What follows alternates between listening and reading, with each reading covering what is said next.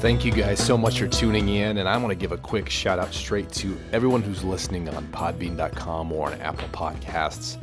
Obviously, that's where the show began, but many of you have just switched over to YouTube. I have way more viewership on there, and viewership on Podbean has gone down. No fear, I'm still going to be on audio podcast. That is the only thing that costs money, is to be on podcast. Being on YouTube is free. So there is that. But don't worry, I'm not going anywhere. Thank you guys for tuning in on Podbean, Apple Podcasts. Really appreciate you guys subscribing, listening on there. I'm not sure what the statistics are in regards to how many are listening, but I do know this.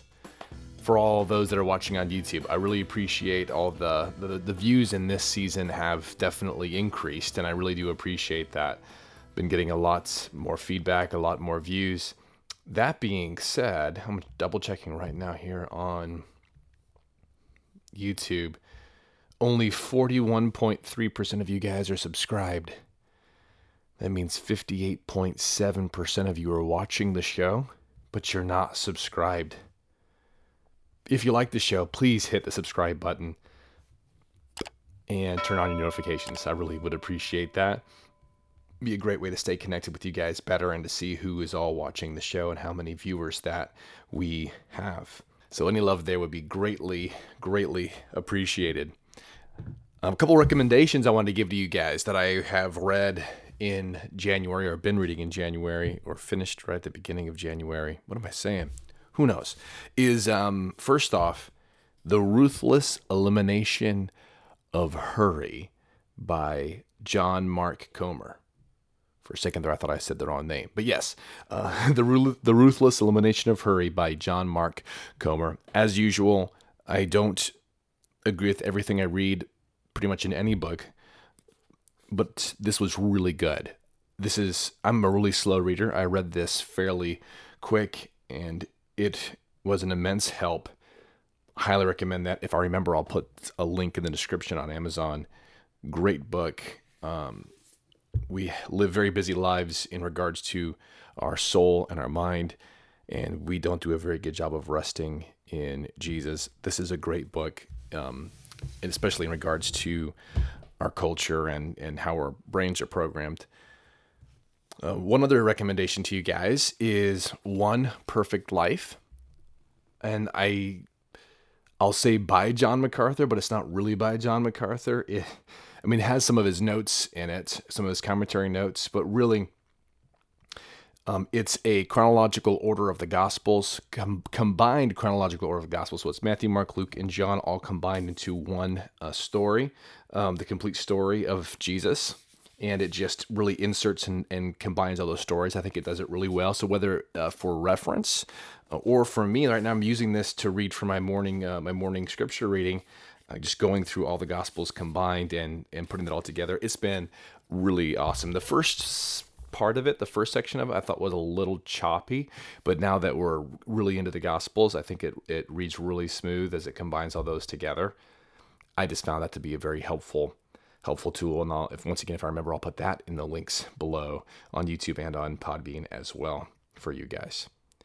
Well, last week had a very, very much listened to and watched episode, mainly because the name Donald J. Trump was included, so I figured it would gain some attention. I hope that I was clear. I hope that was understood. So today we're going to talk about something completely uncontroversial, COVID-19. I just, might as well while I'm on a roll. There's been several people through the months of this that have wondered, as believers, are we living in fear of COVID-19, whether it's wearing masks, whether it's choosing when to gather, when not to gather, when not to attend a service, or should we have a service, or canceling any type of gatherings. All those different aspects that by canceling a gathering or by wearing a mask, are we as believers living in fear? And it's a fair question. Yeah, I really believe that is a fair question. And it's something I had to think through, that I had to put my thoughts together. I've been kind of in a roller coaster ride of how I've felt about the virus or how we handle it. But at the end of the day, these are some thoughts I put together. I wanted to see what Scripture had to say about it. Yes, I went to Scripture and I put my thoughts together, and I think this could be very helpful to you, whether you may think that we're living in fear, and or you know someone who thinks that you're living in fear. However, this may apply to you. If you have any questions, if anything I say in this statement today, and you're like, man, I think you're missing something here, please leave a note in the comments or email me at thebiblicistpodcast@gmail.com. Are we afraid of COVID-19? We'll often catch ourselves in an echo chamber of ideas and thoughts. I think no one is exempt from that, including me, from any walk of life. In regards to COVID-19, some live in the echo chamber of, this is the worst plague in history, while others live in the echo chamber of, this virus is just a bad cold or the flu. Doctors, scientists, and history as a whole would overwhelmingly disagree with those extreme positions and thoughts. This does not mean that you can't find a doctor or a Facebook article that will agree with your position. I mean, you could choose to believe whatever you want and then just find people that also believe it. That would be the epitome of living in an echo chamber without ever being willing to have your opinions challenged. I have found myself thinking a variety of thoughts in regards to COVID-19, partly because the initial flow of information about what it was and what it does was honestly very confusing. Do masks work or not? Is it dangerous for kids or not? Does it spread on surfaces or not? And that list goes on and on and on. That being said, and we can't miss this, COVID-19 is a real virus that has caused lifelong damage to some, and as we all know all too well, has killed many. It's not fiction. It's just as real as the flu, which has also caused damage and death to many. COVID-19, as well as the mitigations assumed to slow it, have been politicized. This is greatly unfortunate, as you, once again, unfortunately know. For many of us, we have been distracted by the political and social agendas that have accompanied this virus. In the Christian church at large, it's been equally controversial. Some claiming that God commands us to meet, virus or no virus. Others have said, God never commanded us to gather together. Once again, two radical and incorrect positions. If a Christian avoids unnecessary contact with people and opts to wear a mask when gathered with others, is this believer living in fear? Or are they just attempting to love their neighbor? If a Christian ignores all mitigation, knowingly has contact with someone who has COVID-19 but gathers with people anyway, is this believer being faithful and brave?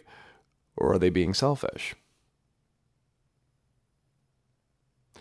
You see, once we strip away the political aspects and the frustrations that we all have in regards to COVID-19 and how it's interrupted our lives, what we're left with is a real virus that literally causes harm and sometimes even death. Maybe it only kills 1% of those who get it. But that 1% matters. My grandmother is part of that 1%. Children who are now orphans because their parents both died from COVID are part of that 1%. And we could go on and on. You may say, well, it just affects people with compromised immune systems. Well, not always, but a lot of times, yes. To which I say people with compromised immune systems matter too. And before I give some real life examples, let's just take a look at what the Bible says. Like I said, I went to Scripture because I wanted to have a biblical position on this. Galatians 5:14 says this, "For all the law is fulfilled in one word, even in this, thou shalt love thy neighbor as thyself." You see, to love your neighbor is to follow the ways of Jesus. It is one of the ways we courageously stand for him. Interestingly enough, in the Old Testament law, if someone accidentally killed someone, they were required to go live at a refuge city for an extended period of time. If they were to leave before their time was up, a loved one of the deceased had a right to go avenge their loved one's death. Bottom line, it was not considered first-degree murder, but it was considered murder by negligence. You can see that in Numbers 35, verses 22 through 28. Or if you want something more directly related to our current events from the Old Testament, what about quarantine? That's right. God commanded his people to quarantine. They would quarantine to avoid the spread of infection or disease. This was not looked at as being afraid, but rather honoring God and loving their neighbors. Leviticus 13, Leviticus 14, Numbers 5. We are to love our neighbor as we would love ourselves. We should recognize that accidentally killing someone through negligence is a really big deal. Also, we see that God instituted and used quarantine to protect people from disease. Let us take just a moment to use some other examples of what we do in our modern context to protect people, or at least things that we should do. We drive the speed limit. We wear a seatbelt. We don't text and drive. Once again, things that we should be doing. Do we stop driving because there's a chance it could kill someone? No. We just drive as safe as possible to lower the odds. We would consider this loving our neighbor. We wash our hands to lower the spread of germs and tell our kids not to lick railings. Are we teaching our kids to be fearful? No, we're protecting them and teaching them to love their neighbor. If we hung out with friends for a day in close proximity, and then the next day they call us and say that they're all throwing up and have the flu, we would call the family that we were planning on having over the next night and probably cancel. Is this radical or silly? No, it's simply loving your neighbor. If you know you have had direct contact with someone who has COVID-19, you would be honest with your friends, family, and neighbors. You would be careful to see if you have any symptoms before going about your business. This isn't political or fearful. It is loving your neighbor. Now, let me give you a hypothetical. What if Christian gatherings of any kind were targeted and made illegal, forcing churches to go underground? If caught, you could spend many years in prison or worse. Now keep in mind, this is not a hypothetical for some believers around the world. Would it be a spirit of fear to not post where and when you are meeting on Facebook, or wisdom and love for your neighbor? Or what if on your way to the secret gathering, you realized someone was following you and you thought there was a chance that this person was a spy and trying to report you and everyone in your group? You'd probably circle around, go somewhere else, and miss the meeting. Because you were afraid and unwilling to take a stand for Jesus?